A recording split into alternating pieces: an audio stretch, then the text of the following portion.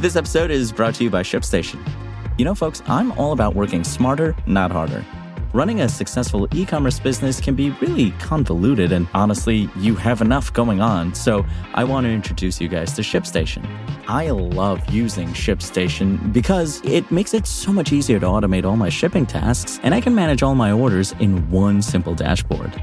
Work less and ship more with ShipStation, the innovative tool that helps turn your shipping challenges into opportunities for growth. Go to ShipStation.com and use code TechNews to sign up for your free 60-day trial. That's ShipStation.com, code TechNews. Some migrants are now being offered free tickets out of New York City. It's Tuesday, October 31st, and this is your New York Daily News. Tuesday's forecast calls for partly cloudy skies in New York City with a high near 53 and a low near 43.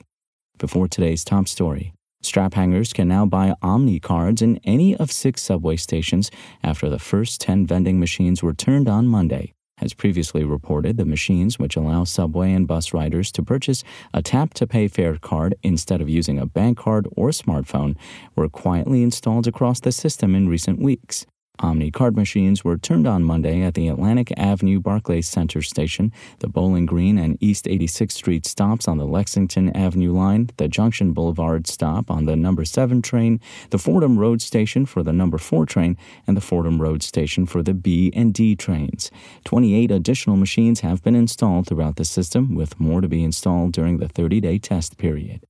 And early voting is underway in the city's local elections, but just over 25,000 New Yorkers have cast ballots so far, according to data released by the Board of Elections. Saturday marked the first day of early voting in the November 7th elections, which feature races for city council seats and local judgeships. The data show only 9,505 votes were cast citywide Saturday. The largest slice of those votes, 3,138, were cast in Manhattan, even though the borough doesn't have any competitive council races.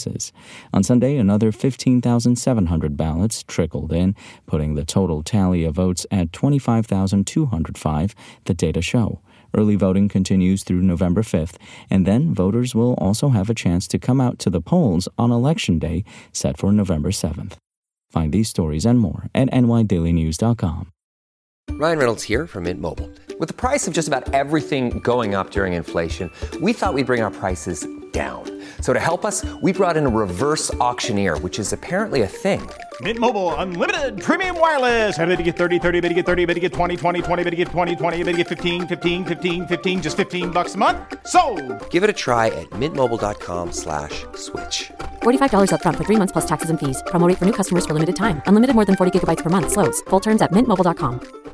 Migrants ousted from city shelters due to new time limits are being offered free tickets out of NYC or being sent to so-called waiting rooms at local shelters with no assurance they'll get a new bed. The latest signs the crisis is crashing the city's social safety net system. A newly established reticketing office in Manhattan's East Village is among the latest frontiers in the crisis, where migrants who spoke with the Daily News Monday said they went there after being told that's where they could reapply for new city shelter beds. Their visits came after the expirations of their 30 and 60-day allowances to stay in a city shelter, a policy enacted by Mayor Adams as a result of lack of space. But once they arrived at the office, which is operating out of an old Catholic school on East 7th Street, they were told the only option available there was accepting free tickets to any city in the country. Hava Juarez, a 47-year-old Nicaraguan migrant, told the news. Other migrants have been sent to a so-called waiting room that's described by Josh Goldfein, an attorney with the Legal Aid Society, as a makeshift shelter with no beds.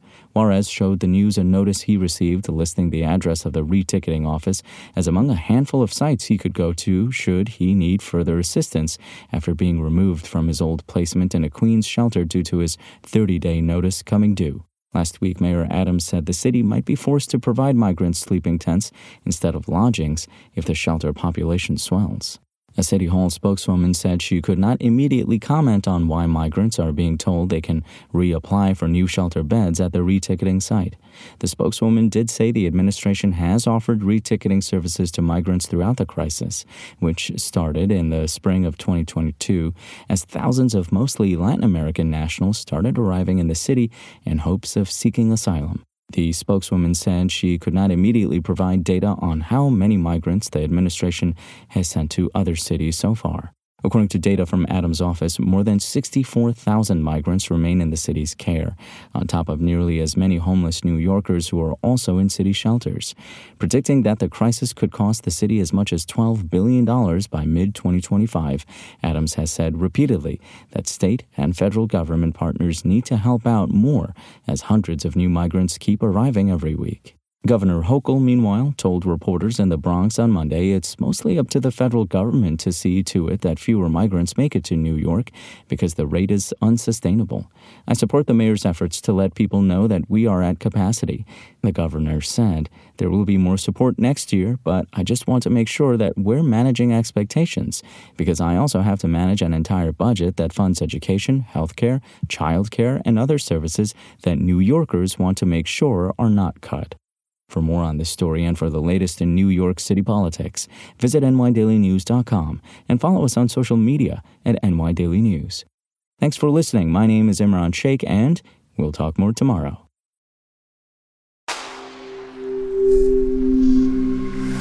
Spoken Layer.